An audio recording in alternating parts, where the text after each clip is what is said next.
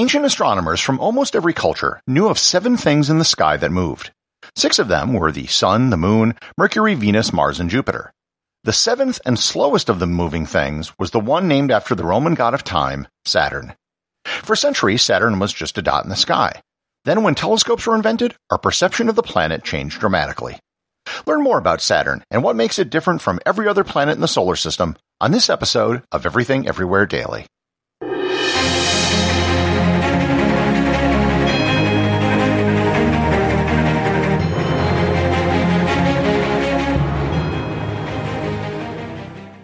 This episode is sponsored by ButcherBox. Summer is right around the corner, and that means cookouts. No matter what your preferred food is for a cookout or a barbecue, ButcherBox can help you make it the best. If you want to serve up some hamburgers, ButcherBox has grass-fed ground beef to make the perfect smash burger. Want to cook up some steaks? Well, ButcherBox has that too, with some of the best cuts of steak such as New York strip, ribeye, and filet mignon. Do you like grilled chicken? Well, ButcherBox has some of the best pasture-raised chicken that you will find anywhere. And if you really want to wow people at your next cookout, you can try grilling some of their wild-caught salmon on a cedar plank. Sign up at butcherbox.com/daily and get a special deal. ButcherBox is offering my listeners a free for a year offer plus an additional $20 off. You can choose salmon, chicken breasts, or steak tips free in every order for a year. Sign up today at butcherbox.com/daily and use code DAILY to choose your free for a year offer, plus get $20 off your first order. Hey everyone, this is Gary. If you're listening to this podcast, you clearly are someone who likes to learn every day. And if you want to add a little more learning into your everyday routine, check out TED Talks Daily, the podcast that brings you a new TED Talk every weekday. In less than 15 minutes a day, you'll hear about some of the big ideas shaping our world. This includes everything from artificial intelligence to the search for dark matter and more. Listen to TED Talks Daily wherever you get your podcasts.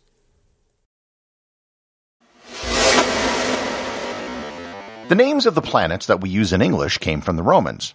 There was a sort of logic to how the names were given out. The planet that moved the most was named after the winged messenger god Mercury. The planet that showed up at dusk and dawn was named after the goddess of beauty, Venus. The reddish point of light was named after the god of war, Mars. And the slowest moving point of light was named after the Roman god of time, Saturn. The ancients couldn't have known, but it turned out the reason why Saturn moved so slowly is because it was the furthest away. Saturn lies about 1.4 billion kilometers on average away from the Sun. And to put that into perspective, that's a little under twice as far as Jupiter is from the Sun, and about 10 times the distance that the Earth is from the Sun.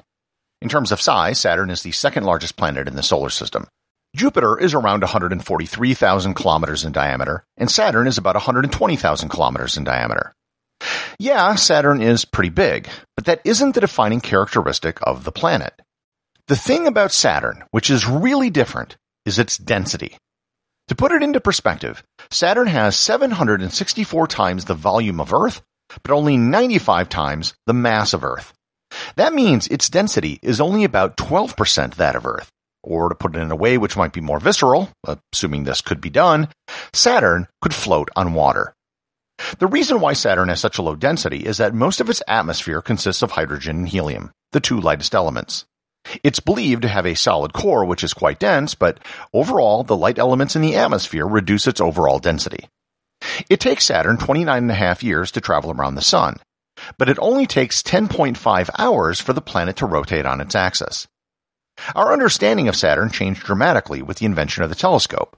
Galileo was the first person who looked at Saturn with a telescope, but his telescope wasn't good enough to resolve its primary feature, its rings. Galileo just saw 2 blobs on either side and figured that they were moons, but they weren't like the moons that he saw around Jupiter. The first person to see the rings and who had a telescope big enough to discern them was the Dutch astronomer Christian Huygens. He also made the discovery of Saturn's largest moon, Titan. And more on Titan in a bit. As telescopes improved, other moons were discovered, including Iapetus, Rhea, Tethys, Dione, Mimas, Enceladus, and finally Phoebe in 1899. These are just the major moons that were discovered by astronomers on Earth. There have been a total of 83 moons of Saturn which have been discovered in total. The other major discovery before the 20th century was the fact that Saturn's rings were in fact multiple rings with gaps in between them. The various rings were named by letter, but they were named in the order that they were discovered by the gaps between them, and as a result, the sequence of the rings makes very little sense. Going outward from the innermost ring, the order is D, C, B, A, F, G, E, with minor rings and gaps getting unique names between them. The big advance in our understanding of Saturn came with sending probes to the planet. The first probe sent to Saturn was Pioneer 11. Launched in 1977, it passed within 21,000 kilometers of the top of the atmosphere on September 1, 1979. The images it captured were the best ever taken, but they weren't great.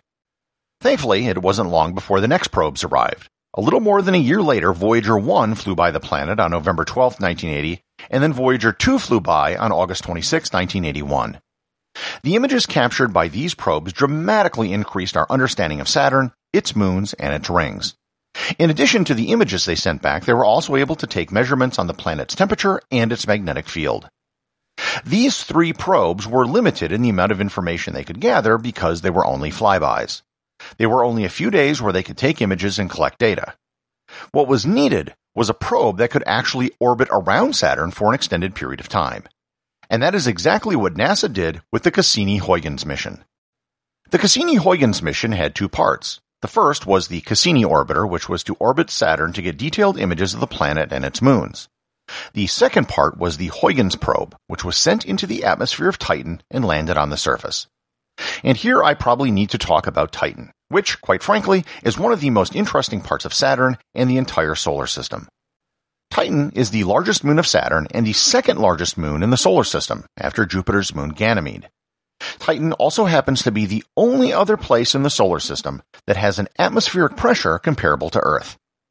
In theory, if you were to walk on the surface of Titan, you would need a spacesuit, but you wouldn't need the suit to be pressurized. Titan is also the only other place in the solar system which is known to have stable liquids on its surface. Now, before you get excited and think that this is just like Earth, it's not. For starters, the temperature on the surface averages negative 179 degrees Celsius or negative 290 degrees Fahrenheit. The liquid that is on the surface is actually liquid methane. And as far as we know, there's a methane cycle on Titan which mirrors the water cycle on Earth. Liquid methane will evaporate into a gas and then precipitate down in the form of liquid methane rain. The Cassini-Huygens mission was launched on October 15, 1997, and spent 7 years traveling to Saturn. It arrived there on June 30, 2004, and put itself into orbit around Saturn by actually flying through a gap between 2 of the rings. On Christmas Day of that year, Huygens and Cassini separated, and Huygens landed on Titan on January 15, 2005.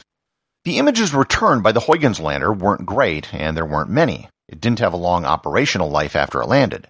But it did return some images, the very first ever taken on the surface of a moon of another planet. Further radar observations of Titan by the Cassini orbiter found evidence of lakes near the North Pole region. While the Huygens part of the mission didn't last very long, the Cassini part of the mission lasted far longer than originally intended. The original mission was only supposed to last 3 years, but it actually ended up going for over 12. The orbiter was finally destroyed by flying it into the atmosphere of Saturn on September 15, 2017. Over the 12 years it flew around Saturn, there was an enormous amount of data that it collected. One of the things we didn't know much about beforehand was the hexagon in the North Pole of Saturn. This was originally discovered by Voyager 1, but it was investigated further with Cassini. Scientists aren't sure exactly what causes the hexagon pattern to appear in the clouds, but the best current guess is that it's some sort of standing wave. Researchers were able to replicate a similar pattern doing tests of rotating fluids in a laboratory. The hexagon did change color during the Cassini mission, going from a bluish color to a more golden color. The hexagon shape does not appear on the South Pole. Instead, there appears to be a hurricane-like storm there that has its own eye. It did a flyby of the moon Enceladus, which was only 50 kilometers from the surface, and it actually flew through a geyser plume where it detected water, CO2, and hydrocarbons. In 2012, it was witness to an event known as the Great White Spot. This was a huge storm that appeared in the northern hemisphere of Saturn. It seems to occur on a regular basis about once every 28.5 years. It's similar to the Great Red Spot on Jupiter, except that it's temporary. Another discovery was learning more about Saturn's rings. For starters, the rings are 99.9% water ice and only a small amount of rocky material. There isn't actually a lot of material in the rings. They're very thin, actually varying from only 10 meters thick to about a kilometer thick. The entire mass of ice in the rings is only about half of the mass of all the ice found in Antarctica.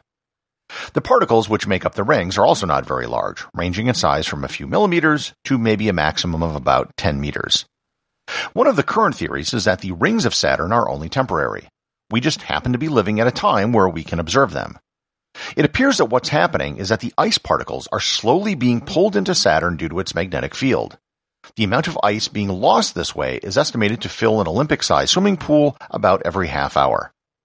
That means that the ring may only be about 100 million years old and may have less than 100 million years left. That may sound like a very long time, but in the age of the solar system, it's very little. The source of the ice making up the rings was probably a comet or a moon, which disintegrated at some point. The gaps in the rings primarily come from gravitational resonance with the various moons of Saturn. Because Saturn is so far away, it's a very difficult place to reach. Without the planets being in correct alignment to get a gravitational slingshot, it can take many years. There aren't as many future proposed missions as there are for planets such as Mars, which are much easier to reach. One of the only proposed future missions is NASA's Titan Saturn System mission. Some of the current ideas being floated for this mission might include a balloon that would float in Titan's methane atmosphere, as well as a boat that could sail in one of its methane lakes. The mission hasn't been approved yet, and no funding has been allocated. If and when that does happen, the launch might not occur until sometime around 2030. Saturn is an interesting planet, but the really interesting things to explore will probably be its moons, especially Titan. There's really nothing else in the solar system like Titan. Its relatively thick atmosphere and its liquid surface provides the only opportunity to study such an environment. On a personal level, if you ever get the chance, participate in a star party in your area. It'll usually involve some amateur astronomers who bring their personal telescopes so the public can look through them. I remember participating in one at the Visitor Center on Mauna Kea in Hawaii. If you happen to visit while Saturn is out, you'll clearly be able to see the rings of Saturn with your own eyes, and maybe even Titan. And if you do happen to see Saturn and its rings with your own eyes, you'll be able to say that you saw something that even Galileo didn't.